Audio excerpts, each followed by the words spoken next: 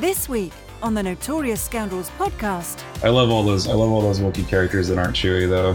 I mean, even Lumpy, Itchy, and Stinky from the holiday special. Yikes. Yikes.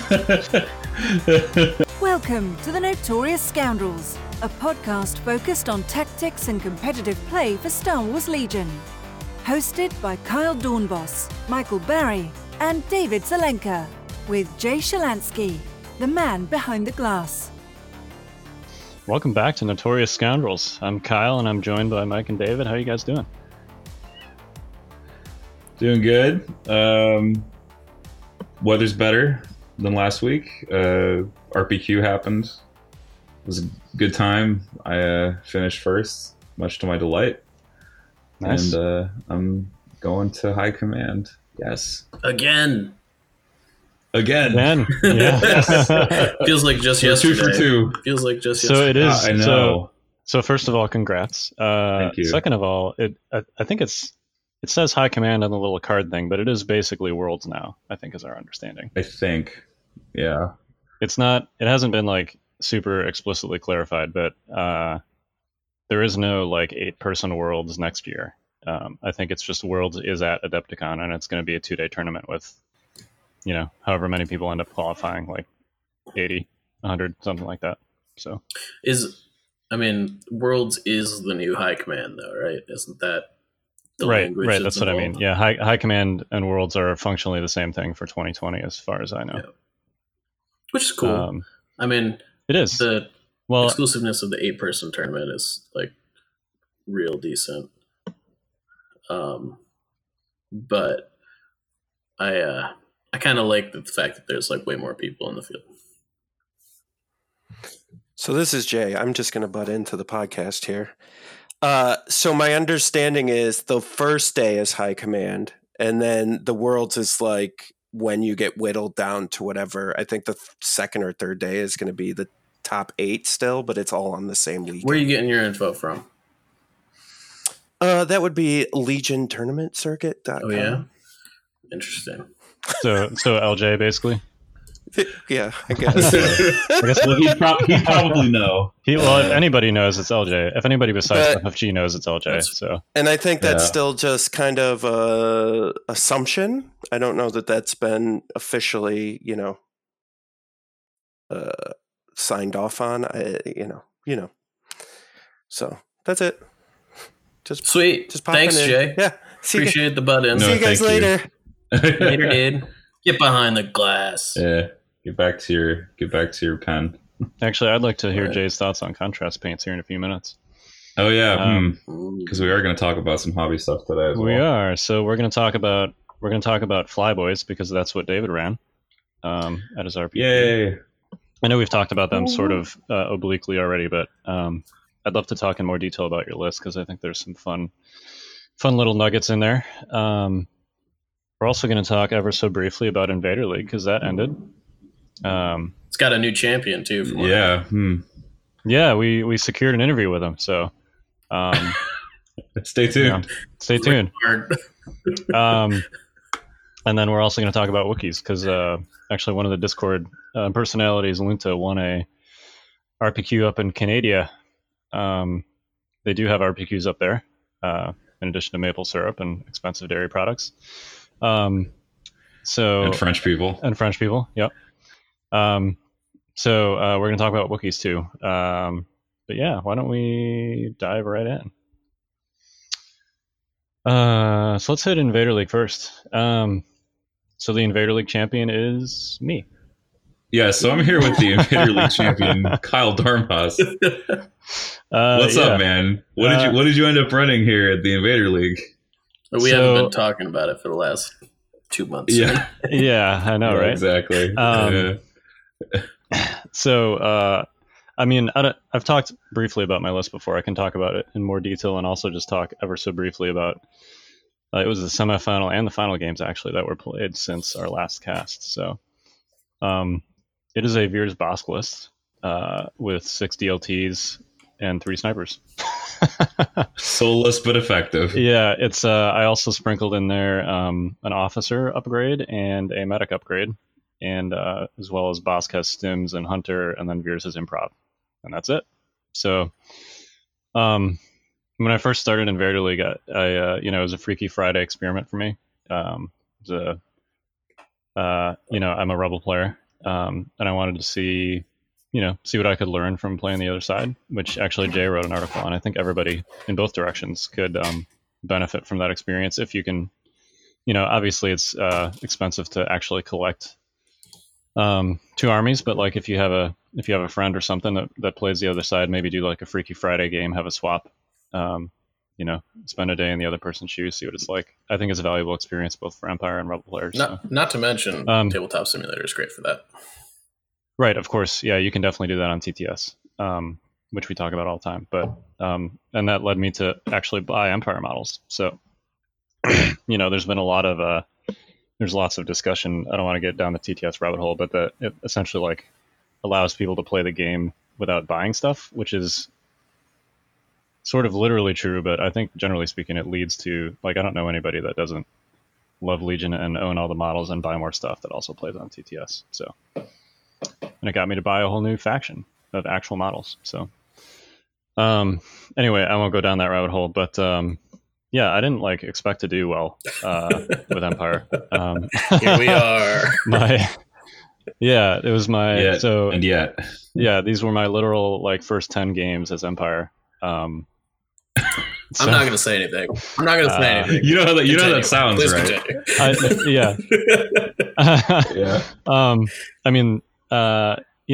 The play style fits me, I guess.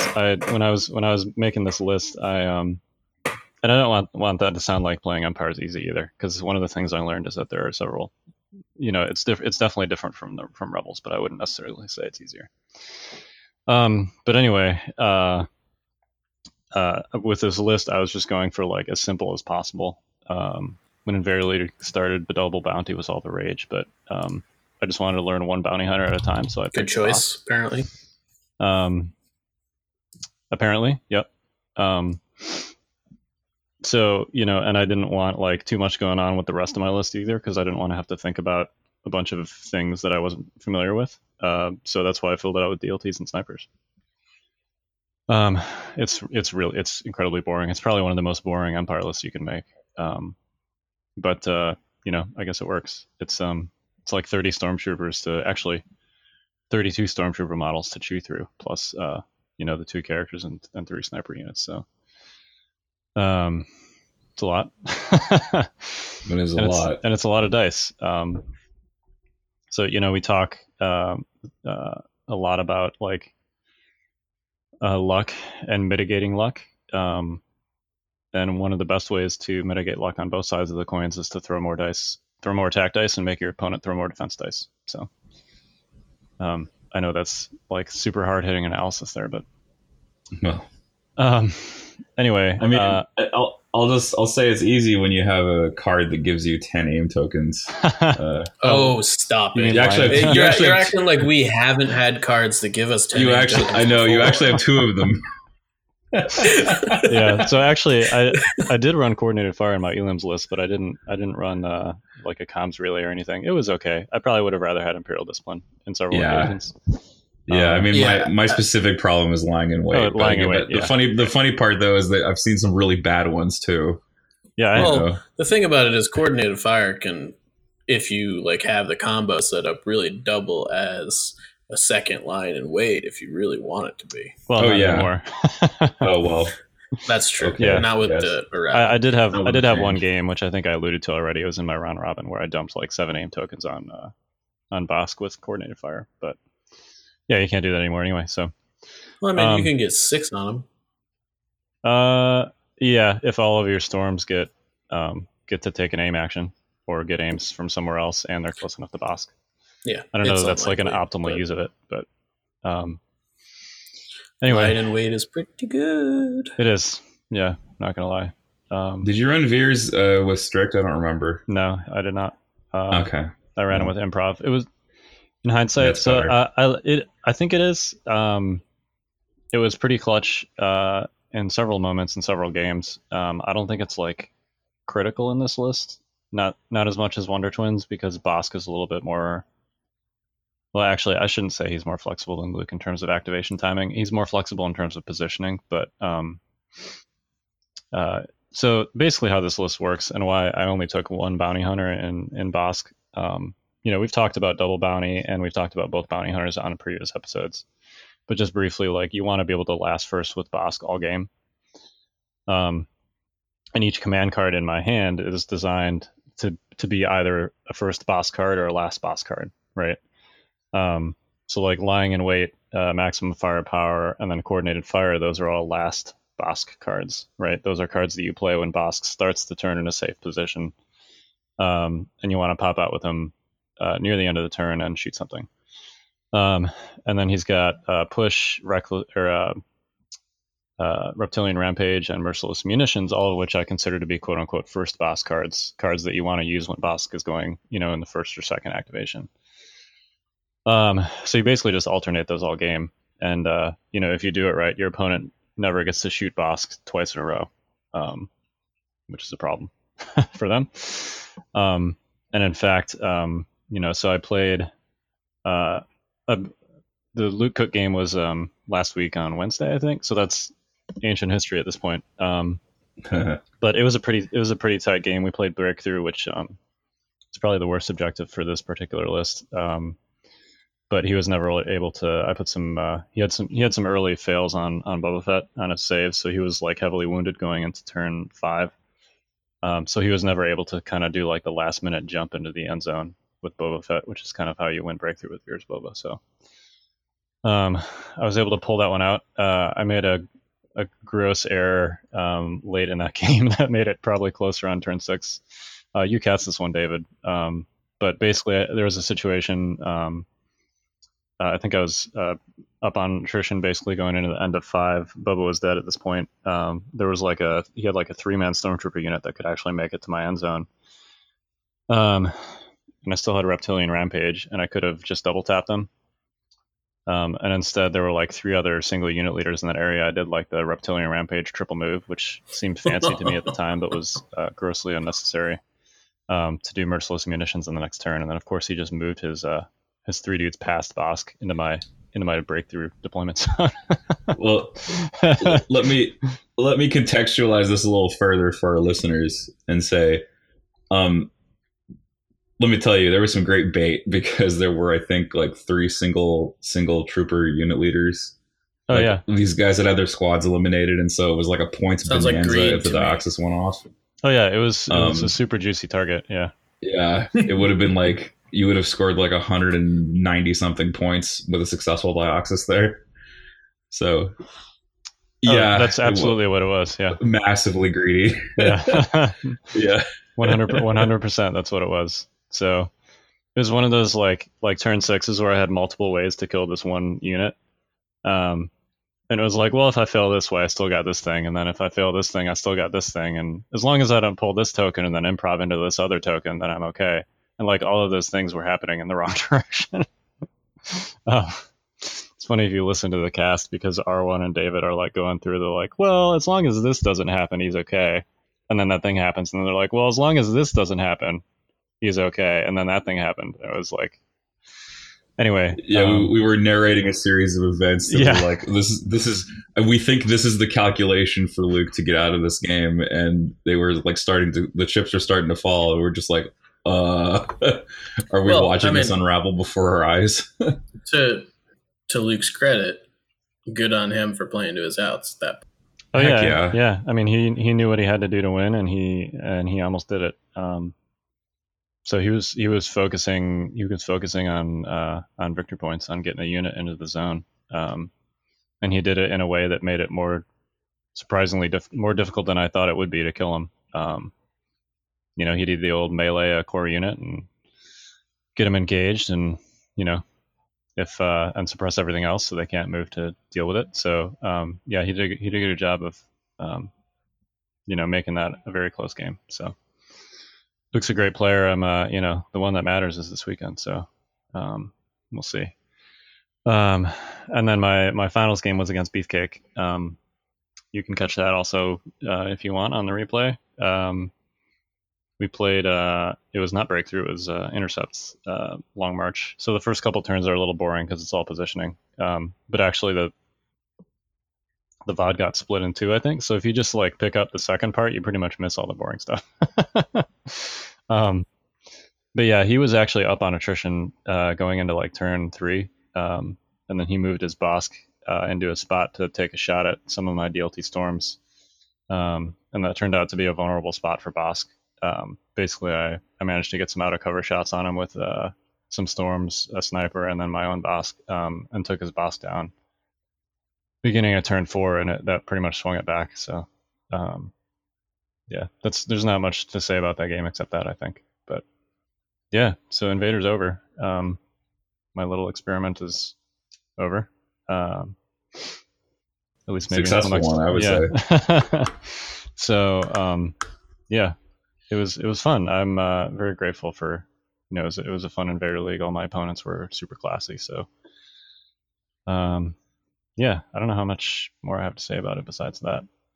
And sorry for making such a boring list, everybody. Boring lists are efficient and good. It is what it is. Yeah.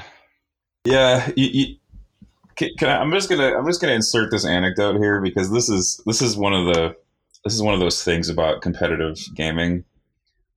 I realized that StarCraft was not my game because I wanted to look at the graphics while playing, and that was actually slowing me down.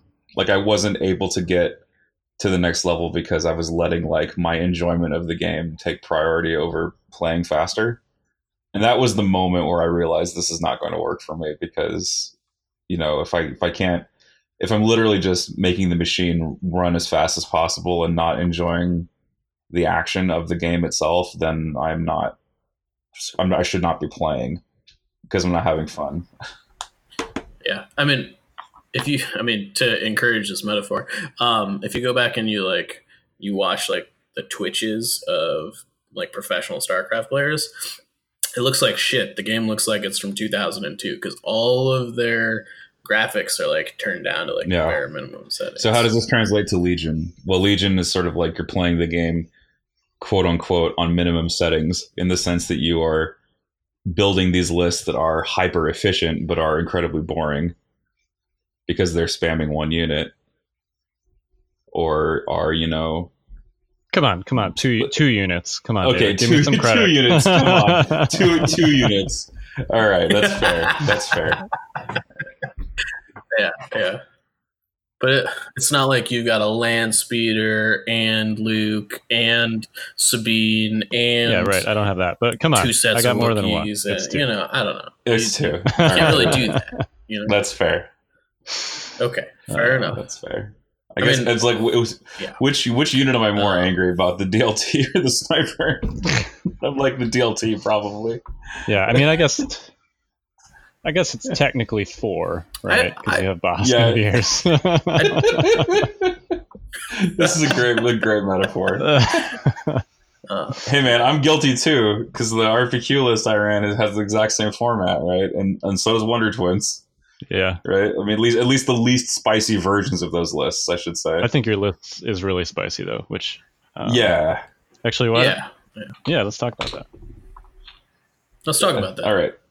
I did play Flyboys. Tell us about your RPQ. You played Flyboys. So we had the RPQ at Fairfield. We had a bunch of the folks from KublaCon who were local also come to this. Our attendance was a little bit reduced because this is Father's Day weekend, so we had several people who I'm out of town or can't make it, or I'm doing stuff with fam. But we had 10 people, and the terrain was quality because we had the same KublaCon folks with their terrain bringing their stuff. Overall, it was a fun day. I fought 2 Vaders, which was really fun, and then I fought my first opponent, I believe, was Vader Krennic with Snows, and he had limited viz, so I was saved by Long March.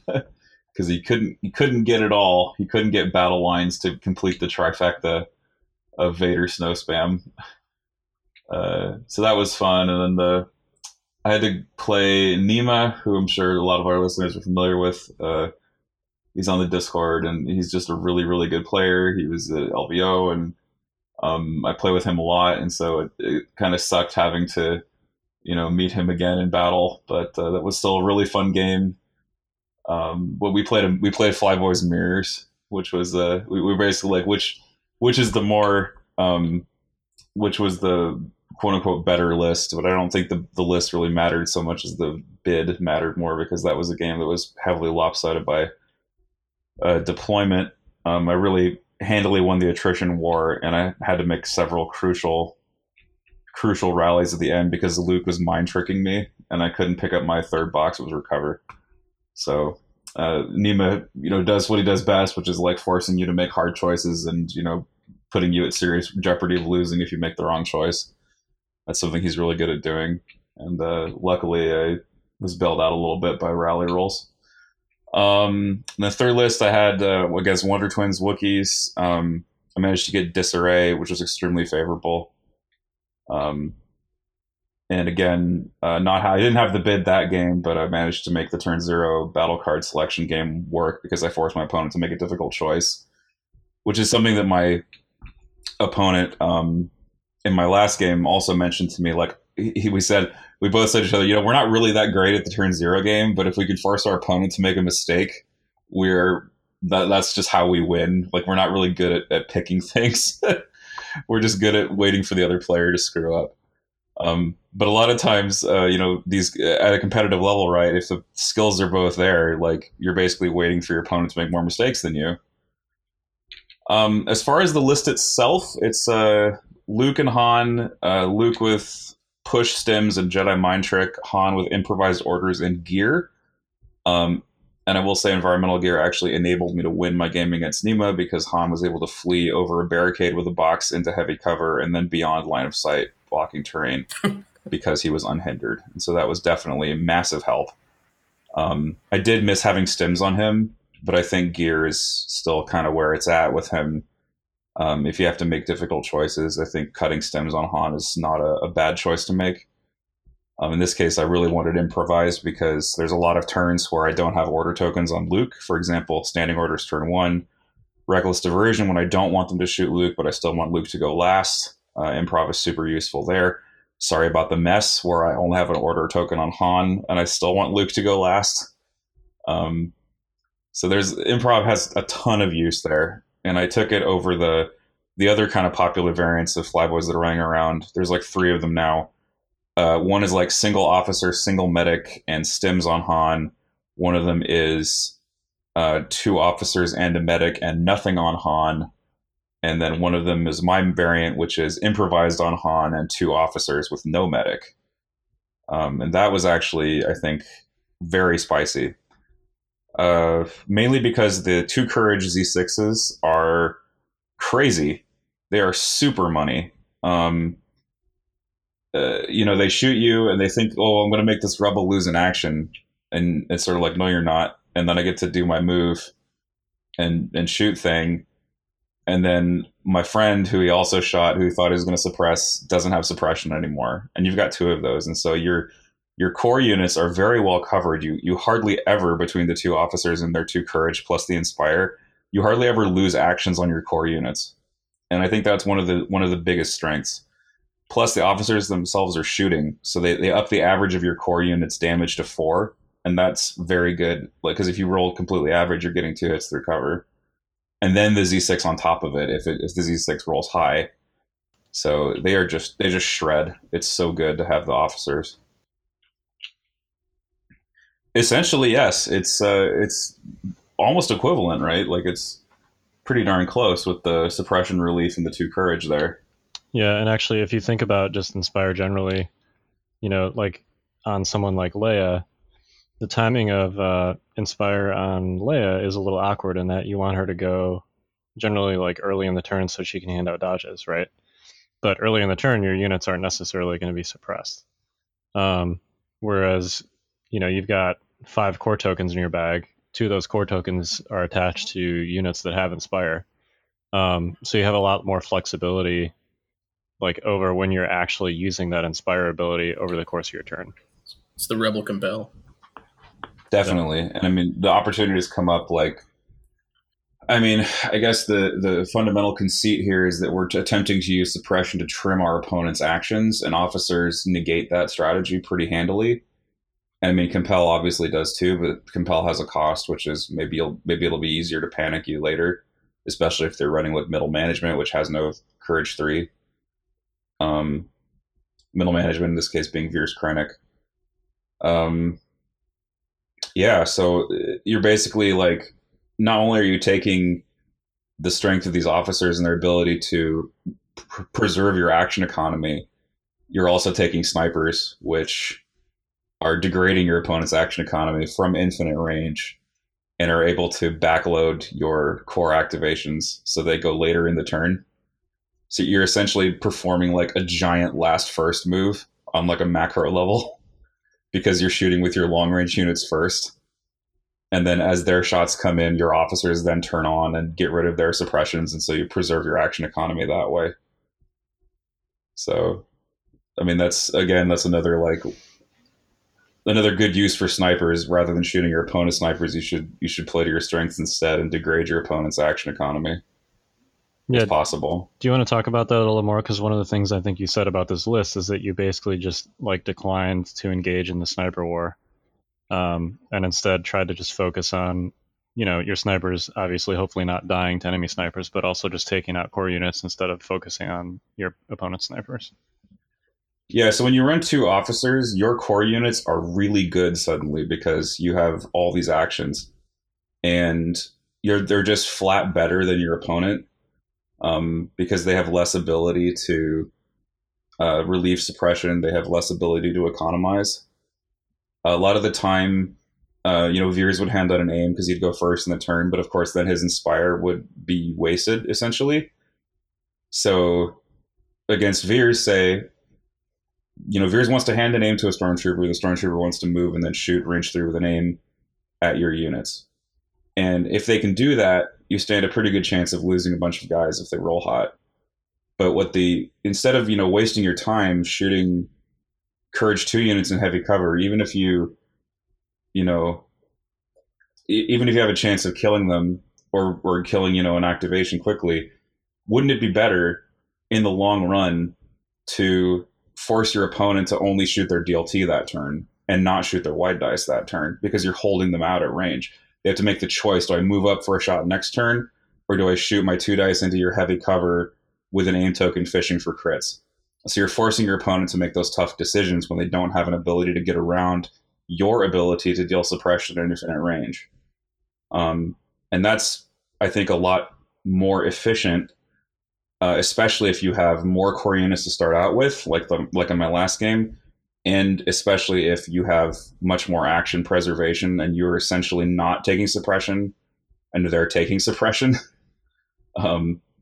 Your time is much better spent trimming their ability to do damage to your core units. Because as you know, sniper dice pools, despite their relative strength, if they do roll 2 hits, are very binary. Either they get damage through or they don't. And losing one trooper model to a sniper is a lot better than losing 3 trooper models to an aimed shot from a unit of stormtroopers that got an aim from Veers and move shot before you could activate. And losing that single model also is a lot more palatable if you're not also losing an action in the process via the suppression. Right, exactly. And it gets even better because Han has Reckless Diversion.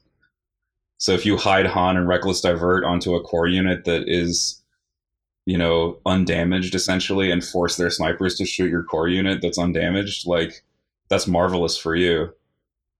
Because now you're basically like under this umbrella of Reckless Diversion. So you have to find a place where, you're in heavy cover and you're in the lane, and so the snipers could not go anywhere that they couldn't see the core unit that's diverting. Meanwhile, your snipers are free to just shoot their core and pierce them to death. And if you can find good angles, maybe get shots out of cover even. It's very, very good, and it puts a ton of pressure on your opponent to play around it. And eventually your opponent can sometimes just cracks. Sometimes they're like, man, I'm tired of sitting on my hands. I'm getting my ass beat. I'm gonna, roll up on you now with my stuff, and you're like, well, I got Luke waiting for you. You accidentally moved into range 2 of me. Here I go. And Luke just gets in there and cuts them apart. I think in my last game, that essentially happened, and Luke killed 3 guards, a unit of snowtroopers, and Veers before dying to Vader. So I think that's definitely like value for points right there. So how do you how do you use Luke and Han in this list as far as command card timing and stuff like that? So turn 1 is usually standing orders, I feel. Turn 1 could also be against Veers. If you didn't have very many good deployment options, you can play My Ally, but that kind of stinks. That's only good if you have an obvious target, because you're basically hunting for free dodges on Luke, and My Ally is definitely one of those cards where you are looking to get that free dodge on Luke so Luke can do something aggressive. In terms of timing, so there will definitely be a moment where the change of plans becomes obvious to you, because you'll find yourself confronted with the critical turn, and you'll see it coming.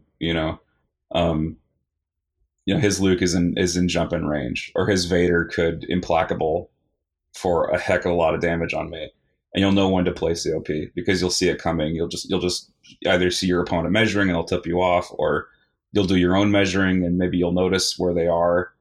I had a couple of moments where I failed to do so, but my opponent didn't punish me for it, so I was grateful for them for not noticing what I noticed. Like, for example, I had a moment where Son of Skywalker would have just cut my Han in half, and I got lucky that my opponent didn't see it.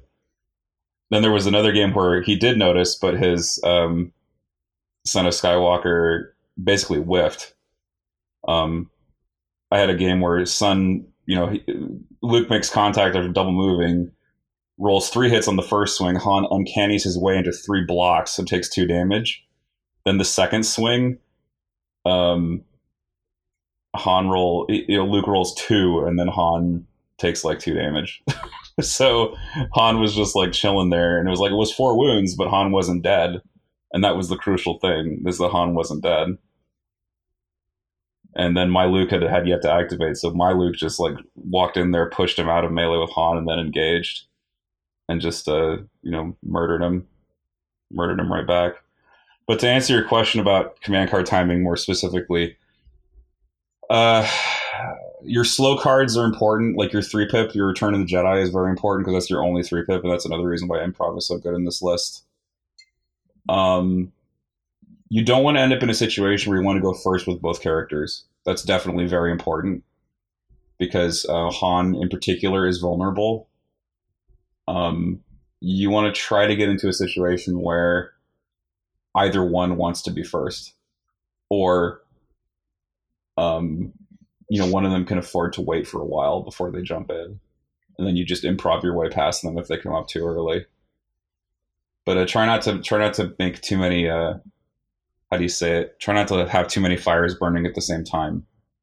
Does that make sense? Like you'll have many situations where if a unit doesn't go first, it's going to take a lot of damage, and if you have multiple of those situations and not enough control, you're going to be punished by your opponent, who will see that and realize you don't have enough bandwidth to deal with the situation on the table, because the game is not you take your turn all at once. It's an I go you go kind of game. Yeah, so you can only activate one unit at a time. Right, and that was always my struggle. When I tried Flyboys, was getting it down such that like only one of them, because you basically have to alternate, right? Because at some point you want to use some Son of Skywalker, and at some point you want to use Sorry About the Mess, and obviously you don't want those to be at the same time, so because they can't be.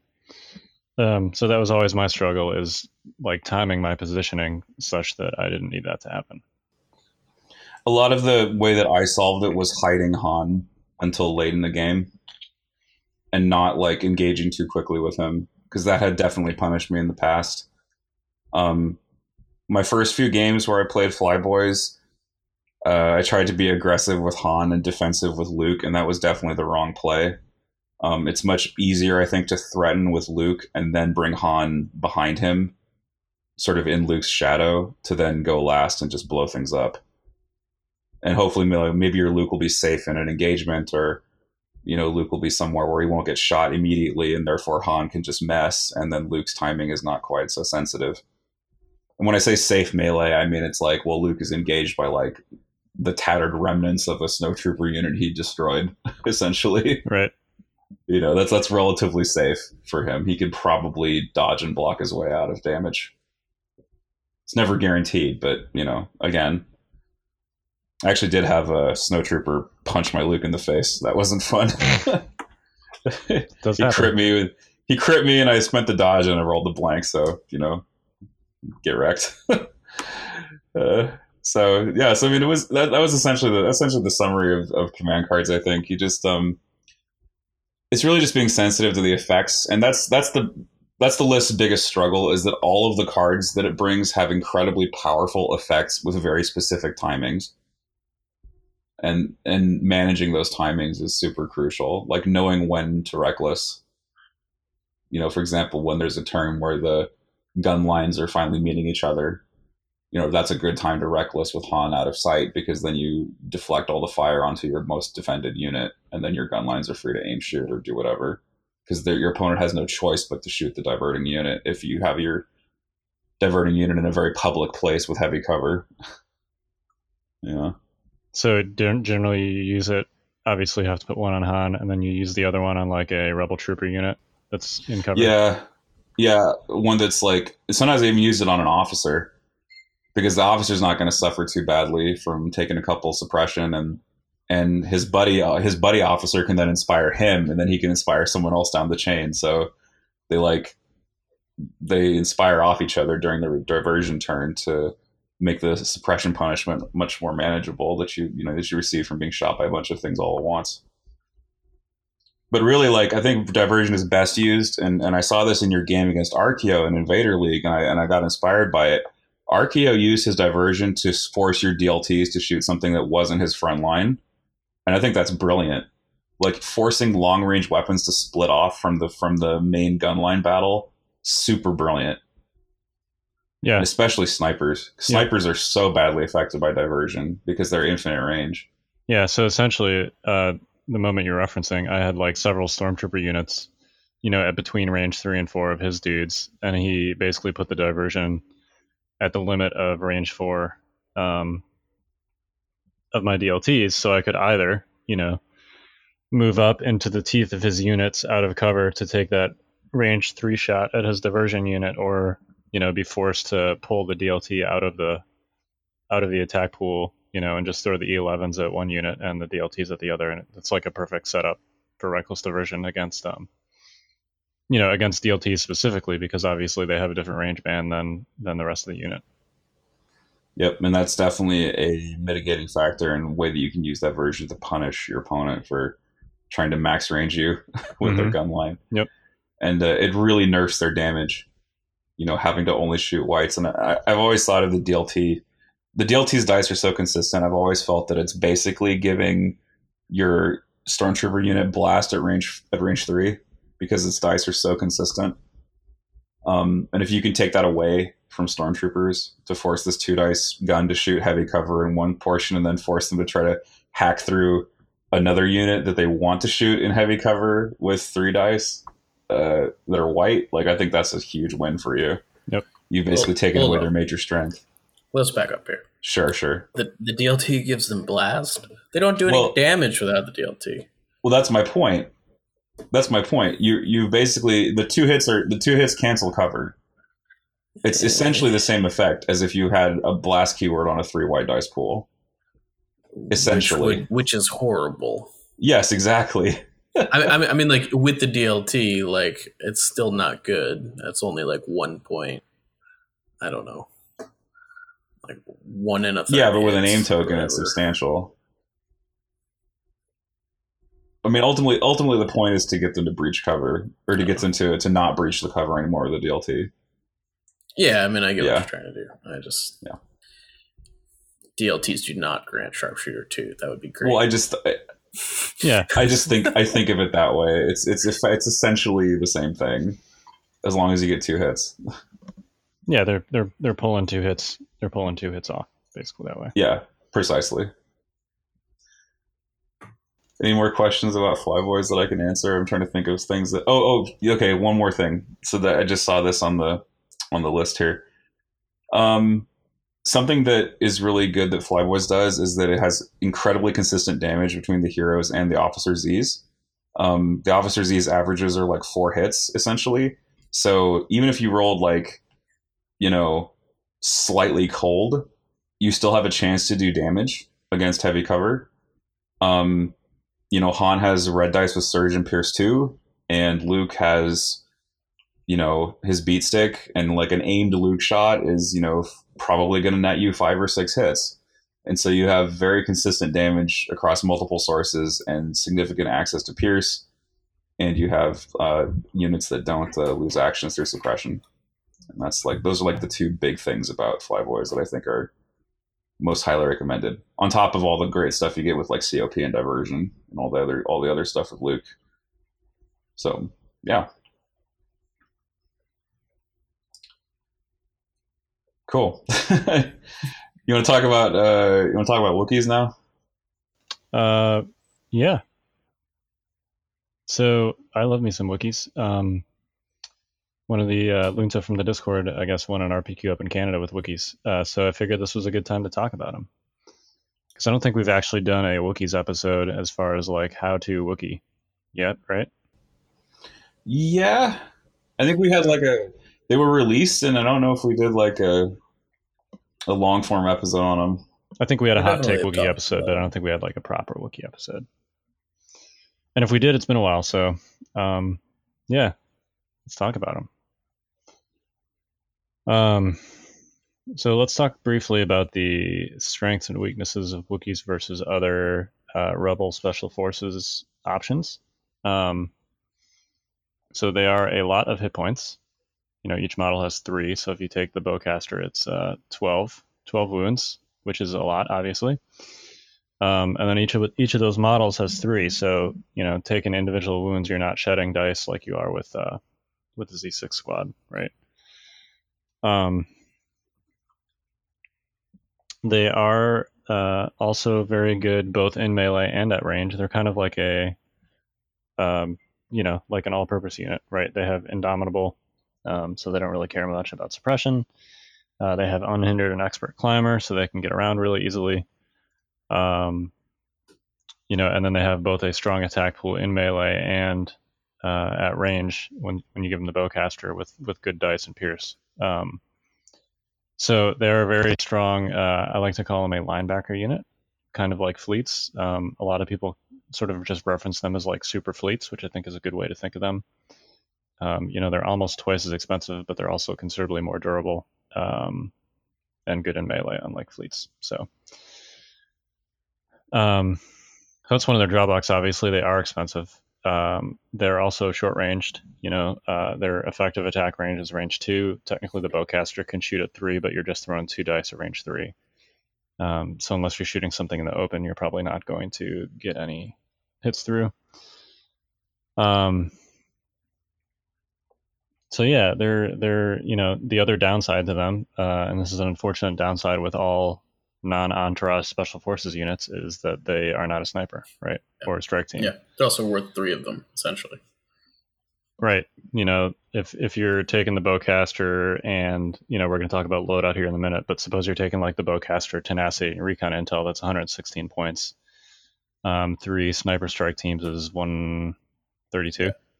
So, they're almost the same cost as the 3 sniper strike teams, which is obviously a lot. That said, I think like structurally speaking, for the most part, these guys are replacing like 1 sniper strike team and then a Z6.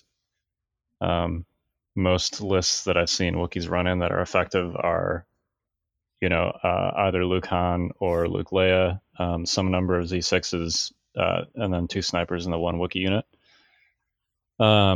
You do see Wookiee skews occasionally, with like 2 or 3 Wookiees. But usually that means you have to go down to like 8 or 9 activations, which can be a problem. So, not that those can't work. I've definitely seen some scary lists like that once the Wookiees get in there. they can be really difficult to deal with. So that can work. But my personal Wookiee quantity favorite, if you will, is one unit. So just enough to tear your arms off. Right. Exactly. Yeah, just enough to tear your arms off. You guys want to talk about loadout? I think tenacity is staple to these guys. I agree. I think that's probably the most obvious one. Like, they're almost always going to be wounded, and there's nothing you can really do about that. So, getting a free die in melee. It also really helps preserve their melee efficiency as they get ground down. It brings the floor up pretty significantly. Yeah, even if you're just down to the unit leader, you're throwing 2 blacks and a red in melee, which is nothing to shake a stick at. And they surge. I don't play them enough. Yeah, so they do. Yep. Yeah, so you're looking at 17 out of 8, so it's like 2.15 hits or 133 or whatever it is. Yeah, it's a little over. It's ever so slightly over 2 hits. For one that's model. without a name token and stuff. So you can, like, I don't know, in melee, if you just got one guy left, like, dodge attack is, like, not bad. Yeah. But yeah, it helps bring their damage floor up quite a bit. And even obviously since they got 3 warrens per unit, you can be down 1 or 2 wounds on that first Wookiee and still be having tenacity active. For 8 blacks and a red, which is a sorry, my cat is trying to open a box behind me. If you're hearing what that, it's actually kind of funny to watch on your webcam. Yeah, you can actually see her, can't you? Yeah. She loves boxes. She will, in fact, try to open them when they are taped. She kind of looks like a Wookiee, actually. She does, yeah. Yeah, and she has actually taped Amazon boxes open. So I don't know how she does that. But it's her Wookiee lineage. Yeah, there you go. Yeah. Not ripping arms off, but Amazon Prime boxes. Those are in her wheelhouse. Funnily enough, I'm gonna point of lore here. If you're a Wookiee and you fight barehanded, apparently that means you're like a savage, uncivilized barbarian. Makes you a mad claw. You're not supposed to fight with claws. Yeah, that's why they use those. What are they called? Rick blades. The Rick blade. Yeah. There's like a whole comic about this white Wookiee who's like a mad claw. I forget the name. I love all those Wookiee characters that aren't Chewie though. Yeah. I mean, even Lumpy, Itchy, and Stinky from the holiday special. Yikes! So does that mean that Chewie is an uncivilized Wookiee since he doesn't fight with a Rick blade? No, he fights with a bowcaster. Well, maybe, I don't know. No, he overpowers it. He beats people up with his fist. Yeah. He uses his fist. He doesn't rip with his claws. The claws are the thing, I think. The real question is, does that rule still apply if you're an indentured life, whatever it is? Whatever Chewie was before Han found him. A life debtor, I guess. I don't know. Yeah, he's a life debtor. So, which is I don't know. Yeah. Maybe not. But yeah, you're right. I guess you never really see him use his claws. He's ripping arms off and body slamming people. So I guess maybe that's okay by Wookiee standards. Yeah, or strangling people. It's okay if it's not an open palm. Yeah, right. Yeah, exactly. It's a blunt weapon. Yeah, sumo plexes and fists are okay. Claws not okay. So he's actually some sort of paladin because he himself is not using edged weapons. He's there you go. Doing something different. Yeah, oblique D&D reference there. Yeah, he refuses to use edged weapons. All right, so where were we? We were talking about tenacity and other upgrades. Don't put grenade. I see people putting concussion grenades on these guys, and I'm like, just why? Just charge. I mean, it does the same thing. Minor tangent. People put grenades on way too many things. Kind of agree. Yeah. Okay, so here's the question.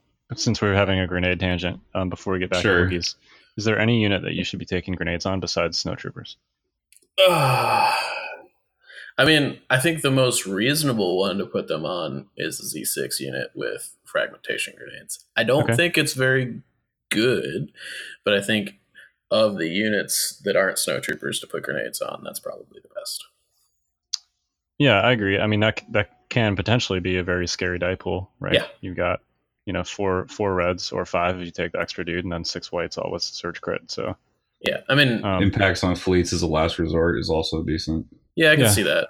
As a last resort, yeah. I think the fragmentation grenades bringing the Z6's effectiveness up by 50% is a pretty big deal. Oh yeah. Yeah, and you're going from black to red with the rest of your squad too. So yeah. But when are rebel troopers ever at range 1 and you actually want them to be there? Well, that's the thing, right? If you're at range 1 with a Z6 unit and they're still alive, they probably won't be for very much longer. Right, one of you messed up if a Z6 unit is at range 1 of something. Yeah, I mean, I guess I can see it in like rebel mirrors a little bit more than empire mirrors. If you're at range 1 in an empire mirror, you're probably about to take flamethrower to the face. Yeah, or a lightsaber or something. Yeah, or a lightsaber or a royal guard attack or Bosk meleeing you or, Boba flamethrowing you. There's a lot of things that can go wrong there. What's funny is I feel like they're specifically good against Vader somehow. Because Vader's like slow enough that he might not quite catch them. And then they're going to just toss and run away. And just you play kite the Vader. Look, man, all day. If you want to put your rebel troopers in range 1 of my Darth Vader, please go for it. Well, I'm playing intercept, so I have to. In order to score, I have to. Oh. All right, so grenade back from the grenade tangent. Yeah, hard no. So yeah, don't take them on Wookiees. Stop. Their basic attack is black white at range anyway, and their melee is obviously black. So it's totally unnecessary. If you're close enough to grenade something and you want to be there, just melee them. They have charge for free. And frankly, it's use the charge keyword. I mean, if it's early on in the turn, and you guys play Rebels more than I do, so correct me on this if this thought process is wrong.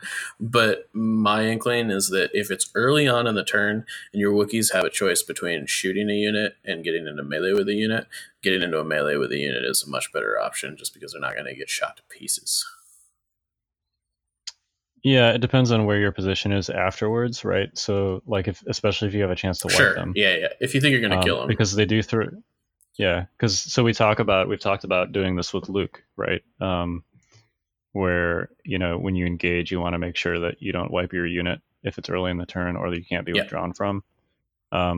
Luke only throws 6 black dice, and he does have Pierce, which is great, but Pierce is optional, so you have some control over how many units you actually kill. With Wookiees, you've got potentially 8 black dice and maybe a red dice, and that's a lot of dice. You can't choose to roll less dice, so you have less control over if they're going to wipe their target. So you got to think about if you can shoot and then still be in heavy cover afterwards versus charging a unit, wiping them, and being in the open versus your opponent's entire army. Yeah. You got to think about that. Personally, I like to so let's finish talking about loadout here real quick. So I think recon intel is also, if you've got 2 extra points anywhere in your list, it should go there. Yeah, it's cheap. First, it's cheap. It's 2 points. You get them off the field faster. You can use them as a soft counter to Pathfinders because you can get in range 2 before the game starts potentially.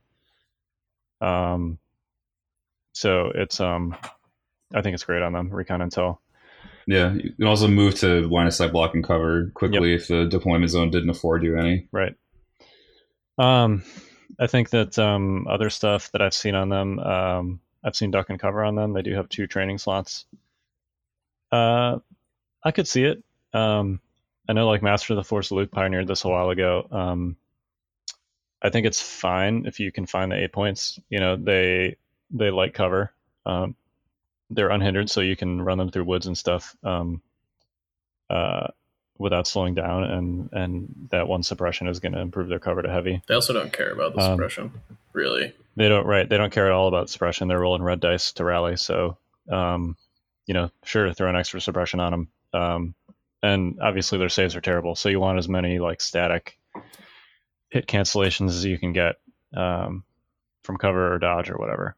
So I could see it. It strikes me as a little bit of a luxury upgrade. But anything else that you're considering for Wookiees? I think if you're taking anything other than tenacity and intel, you're inflating an already expensive unit. for the most part. They have 2 trainings, is that right? Right, yeah, they have 2 trainings. So I've run, this is overkill, but I've run Hunter Wookiees before to specifically threaten heroes. It is hilarious. That does when sound it works, hilarious, yeah. But it's sad when it doesn't. But it's basically like, oh, you took a wound, here I go. Here's my aimed charge.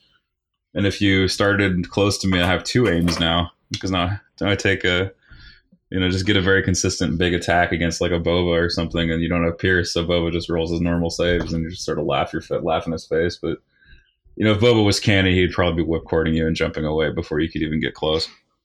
But anyway, that's a thing that can happen. You can take Hunter on him. It's excessive though. The black dice are already tremendously consistent. I mean, Hunter is a great upgrade in general. It is. I think it's going to be. Yeah. It's gotten a little worse lately, but I think it's going to come back in a style here. Tauntauns and dewbacks are like, Hunter City, right? I mean, any time that, there are multi-wound non-hero models in the meta, I think Hunter gets a lot better. Right now, we're not seeing a lot of Royal Guard. We're not seeing a lot of Wookiees. So it's kind of on the downswing, I think. But bounty hunters are all about it, so. Yep. And bounty hunters are good. Hot take. What? Whoa. What world are you living in? Bounty hunters are good. Whoa. All right. So, any other upgrades for these guys? I don't think so. No. Oh, well, so we should talk briefly about bowcaster versus non-bowcaster. That's true. Take the bowcaster. Yeah, I mean, I've seen like people try and do melee Wookiee skews with just the 3-man units.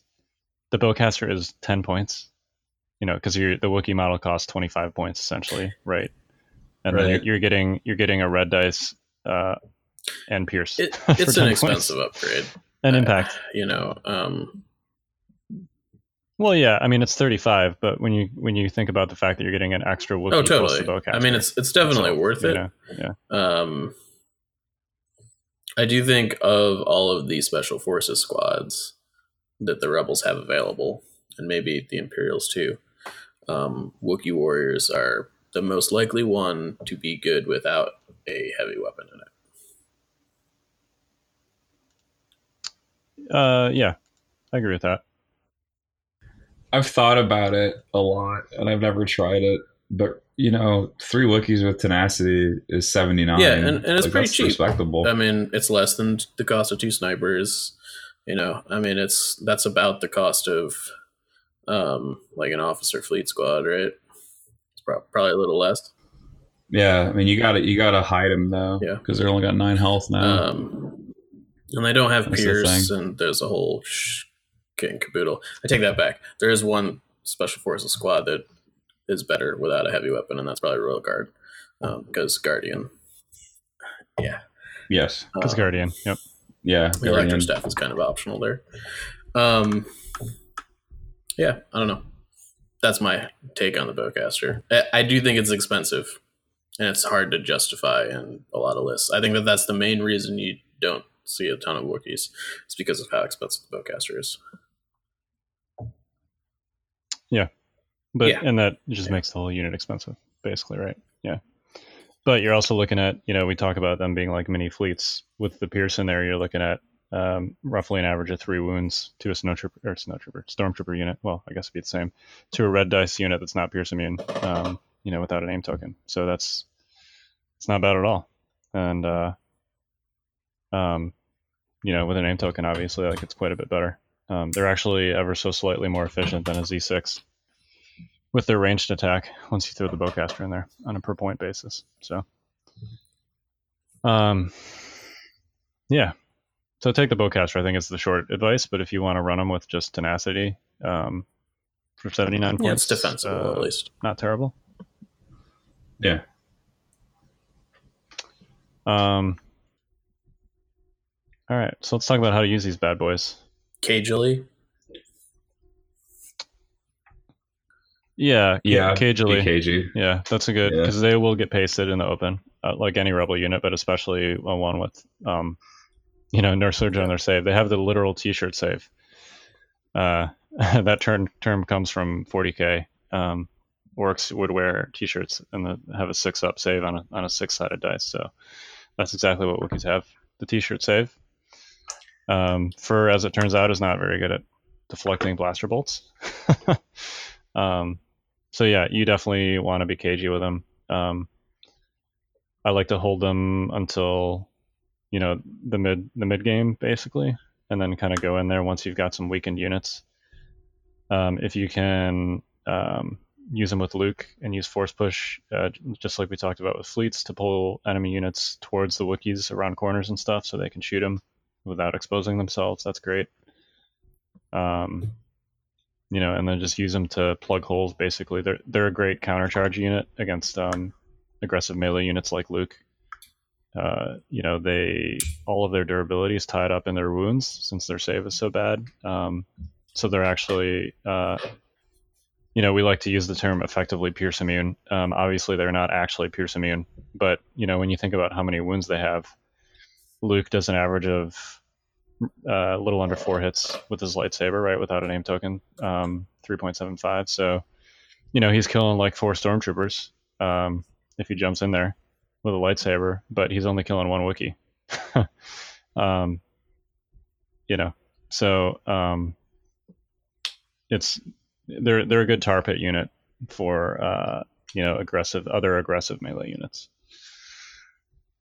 Yeah, when I encountered them with the RP2, that's good. They rolled like 2 saves total. So I think your point about being effectively pierce immune is well taken. Yeah. I'd take 2 saves. Well, and that's on average if you burn a Wookiee all the way down. So they, I think we've used the term also before on the show, effective wounds, which is essentially like a unit's wounds divided by their save. So Wookiees have 14.4 effective wounds, which means on average you'll have to push 14.4 hits through to actually kill them, which is almost double that of a Rebel Trooper squad. So, because a Rebel Trooper unit with Z6 is 7.5. So, yeah. That's a little bit. Really, what you need to compare it against is like 2 Rebel Trooper units, right? Because that's about what their cost is. Well, right. So, 2 Rebel Trooper units would be 15. Yeah. Right. So that's why I say almost double. But 2 Rebel Trooper units with Z6s happen to be 124. Yep. And Wookiees like fully loaded is like 116. So yeah, only a little bit less. Yeah. But you also can't take 9 Z6s. No, so, but I have a feeling that if you could, you would. You would. I would. I would. Oh man, they are so good. Oh man, a game of Grand Army, is that what it's called? Grand something. Yeah. I don't know. Yep. Yeah. Grand Army, yeah, the 1600 point per side format. Like 10 core units. Yeah. Yep. So you definitely, it goes without saying you want to use cover with them. You want to use line of sight blocking terrain. They do have both unhindered and expert climber, so they benefit from quote unquote more interesting boards. I feel like a lot of tables lack pieces of terrain that are just designed to be like impediments, things that slow you down but don't actually offer anything useful as far as cover is concerned. A lot of tables are just lacking generally in like difficult terrain besides linear stuff like barricades. It's just more difficult to make. A lot of the 3D printed stuff doesn't have like, if you're gonna, I say it's difficult to make. You can get a piece of felt, right, and call it a forest or like a group of bushes, and that's your area of difficult terrain. But like as far as good looking stuff is concerned, it's a little harder. So that tends to be less common. But use those terrain ignoring keywords that they have to their advantage to move around the table. And I don't know, use like actual line of sight blockers with them. That dude with the sword that's like 200 feet high is really annoying. Yeah, and he's the unit leader, so you can't just defeat him first. He's like, "Hey guys, here I am. Please shoot me." Yeah. Yeah, he's got the Luke Skywalker problem. Yep. With his lightsaber. Is it? I actually have big old furry arm in there. I think it's actually a little bit taller. It is. It is. These things are like if you look at them next to the normal height minis, they're just huge. And if you put the guy with his arm up there, the guy's like I can say he's like 9 feet tall. Yeah, it's ridiculous. So yeah, don't like don't like put him behind a piece of terrain that you think is line of sight blocking. It's not. The amount of time sword. I learned my lesson. Yeah, that's what I'm saying. Like crates. Anything that's like a box or a crate that's like the normal height of a mini, they can't hide behind. Not the way you want them to, at least. So just keep that in mind. Right. Yeah. And that guy never goes away because it's the unit leader. Otherwise, I'd kill him first, like grenade guy on the Death Trooper units. Yeah, absolutely. All right. Command card. How do we use these? Oh yeah, they're great with both Luke and Leia's cards. No Time for Sorrows and My Ally. I think they're. They can be good with. Sorry, go ahead. I was going to say they can be good with Han. With Reckless, I don't know that you want them to be the actual Reckless target because, you want something cheaper doing that. But they're good to fill those holes that Han makes. What if you run a naked squad just for diversion and then you have your Wookiees 75 point front RD squad? I actually don't think that's like a terrible use of them. No, it's well. No. What? Well, yeah. I mean, you could do that with a naked Wookiee. You could also just do it with a naked Rebel Trooper. It's like a 40-point RD squad.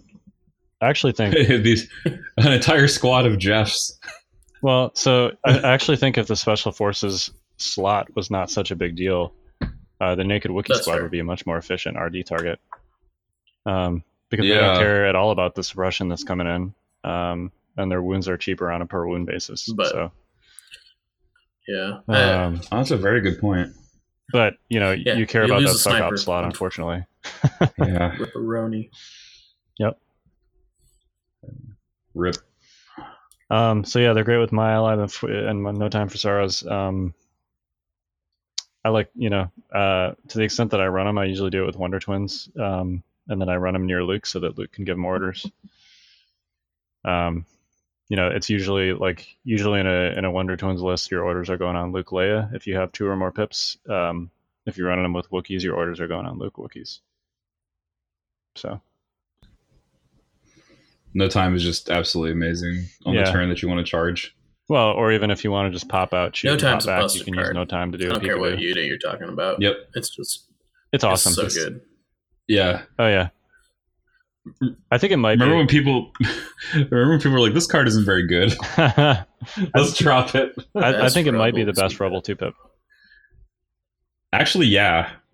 Yes, bar none, I would say. RD is damn close, but NTFS I think is more an useless. argument to be made for Sabines. Sabines. For what? For Symbol.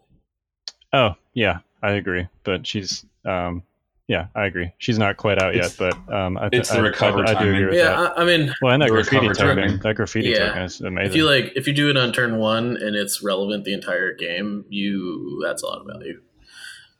Yeah. Dude, Sabine with 2 officers. Oh my gosh.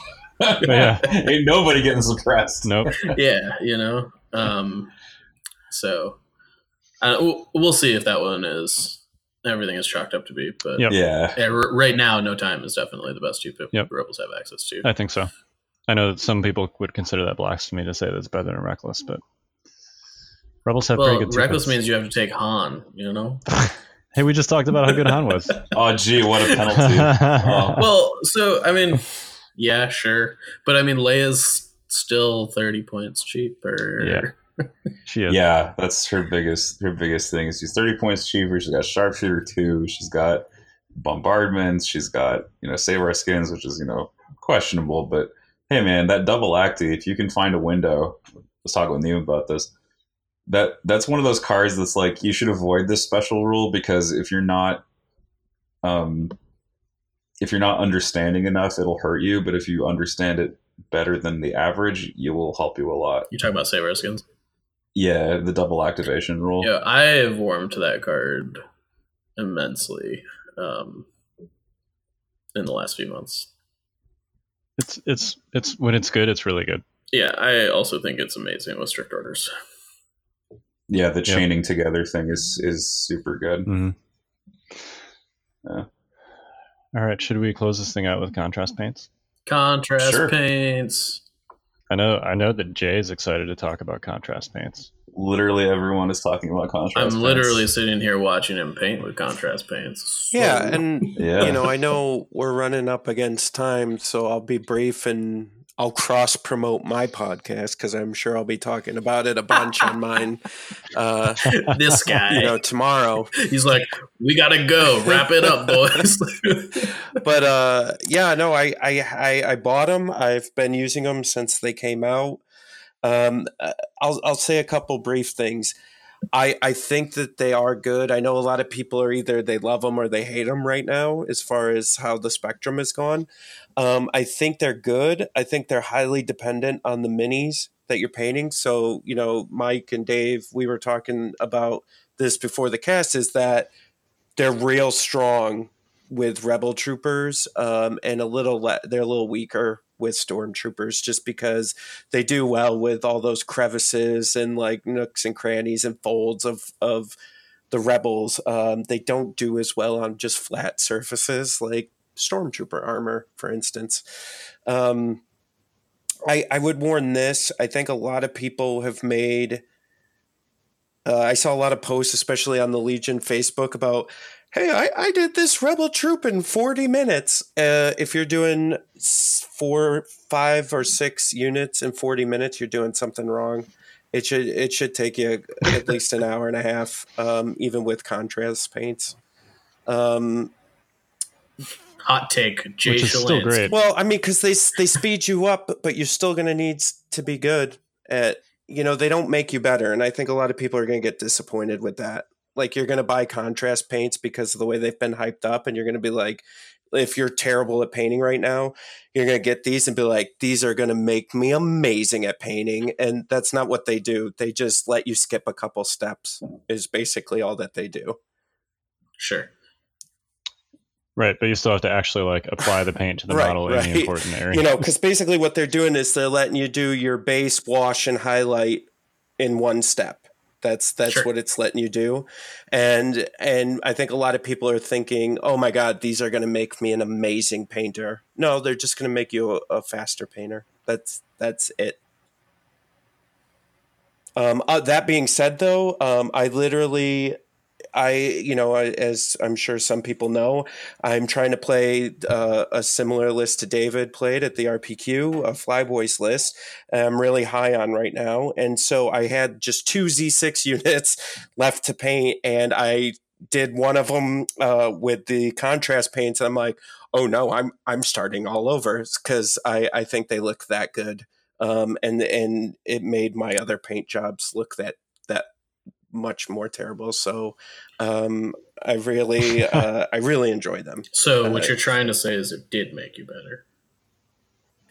I think in the fact that yes, probably it, but only because of this. Because and this is why. Because I think in my rush to get my other ones done, my wash and highlight were sloppy.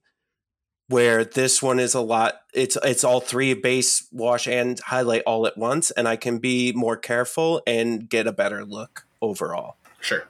You can stay focused for an hour and a half as opposed to 4 hours. Correct. Well, right. Where now, as we're talking today, I haven't been painting that long, but I've had the contrast paints for 2 days, and I'm almost through a complete 800-point Rebel army. I literally have 6 models left.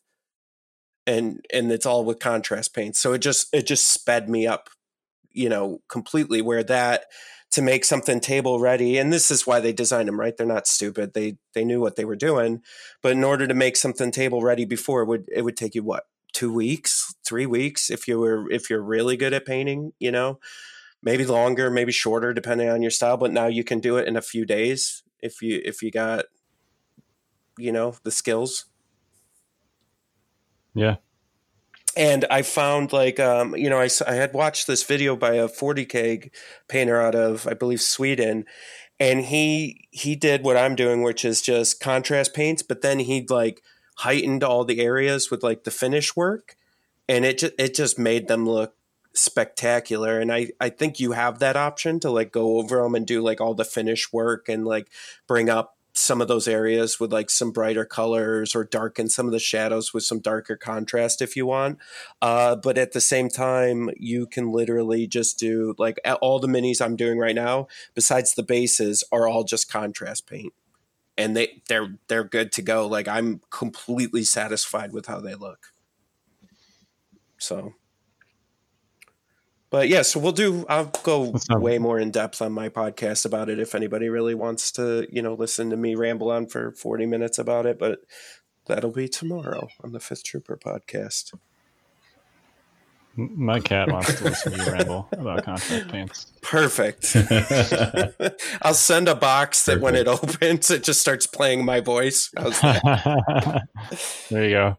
She'll be opening it herself. But overall, I would give them, out of like 5 stars, I'd give them like a 4-star rating.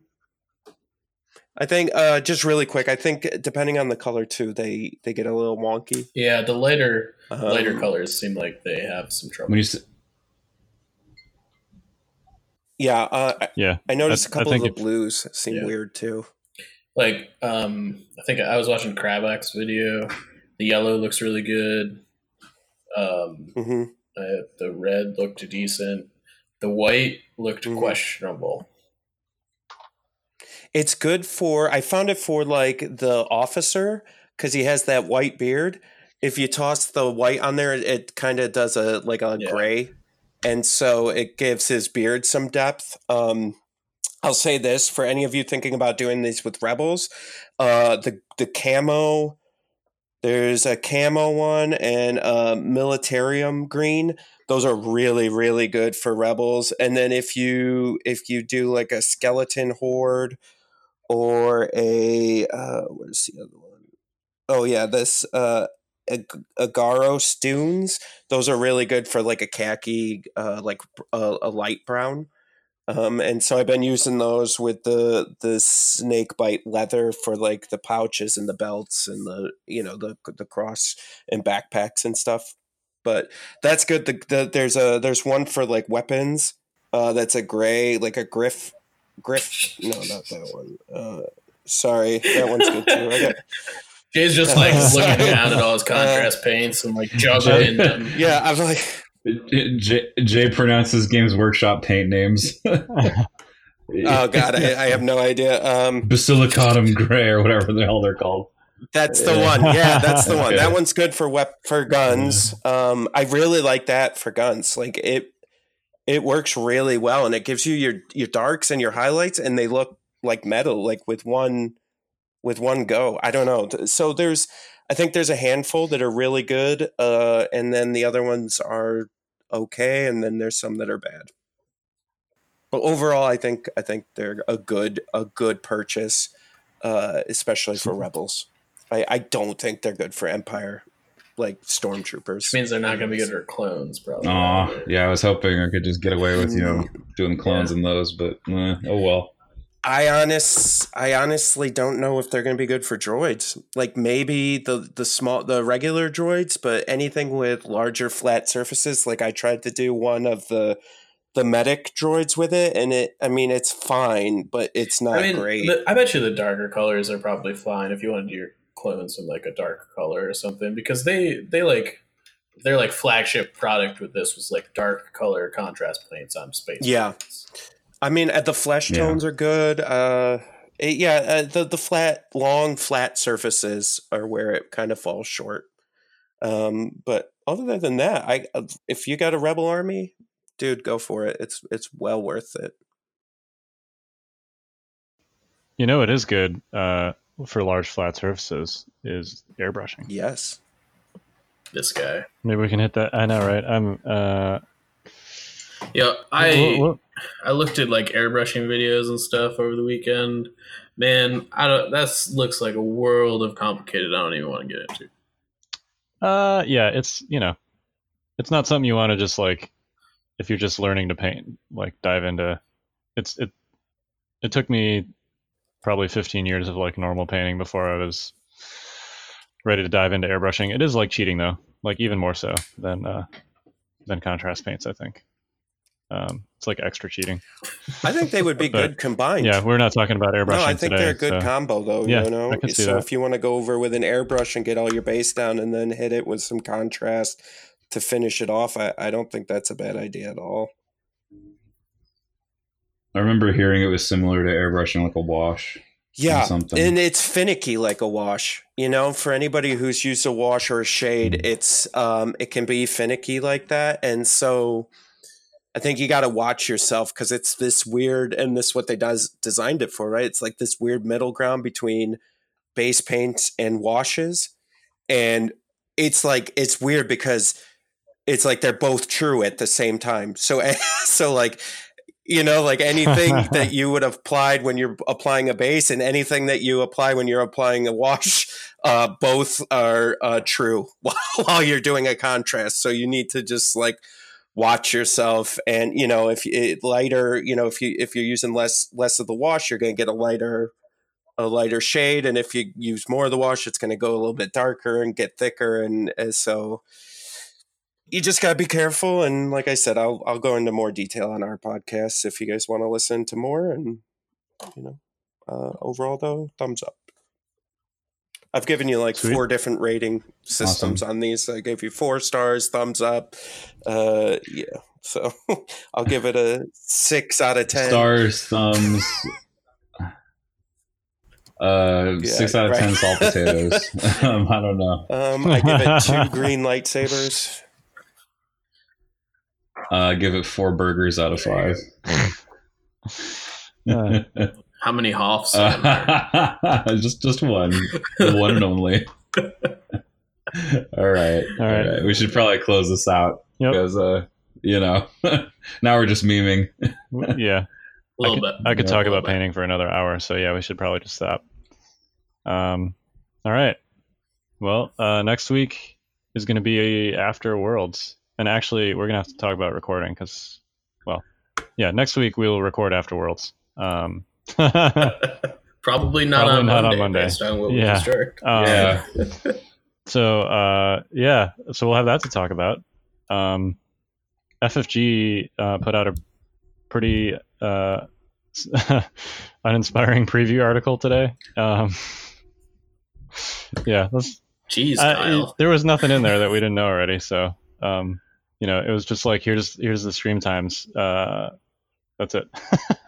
They didn't have anything on like prizes or like who was even going. That was the thing missing that I thought was the most interesting. Yeah, it's like 8 of the players. Why? You know, top Legion players, and they didn't name anyone. So, well, controversial statement. It's not about you. It's about their stream, Kyle. So get on it. I know it's not about me, but it's at least about the 7 other guys. Nope, it's not about any of you guys. It's about watching their stream. I guess. Alrighty. Yeah. Maybe let's wrap this up. Yeah. All right. Before we get to we dig too heavily into this. Anyway, yeah. Worlds this weekend. Watch it on FFG's live stream, and because that's what they care about, their live stream. Oh boy! All right, you're done. We gotta cut Jay off. All right. Get behind the glass. All right. So I'm Kyle. I'm Mike.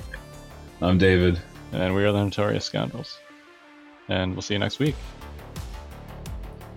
Join us next week for another episode of the Notorious Scoundrels. This has been a Fifth Trooper production.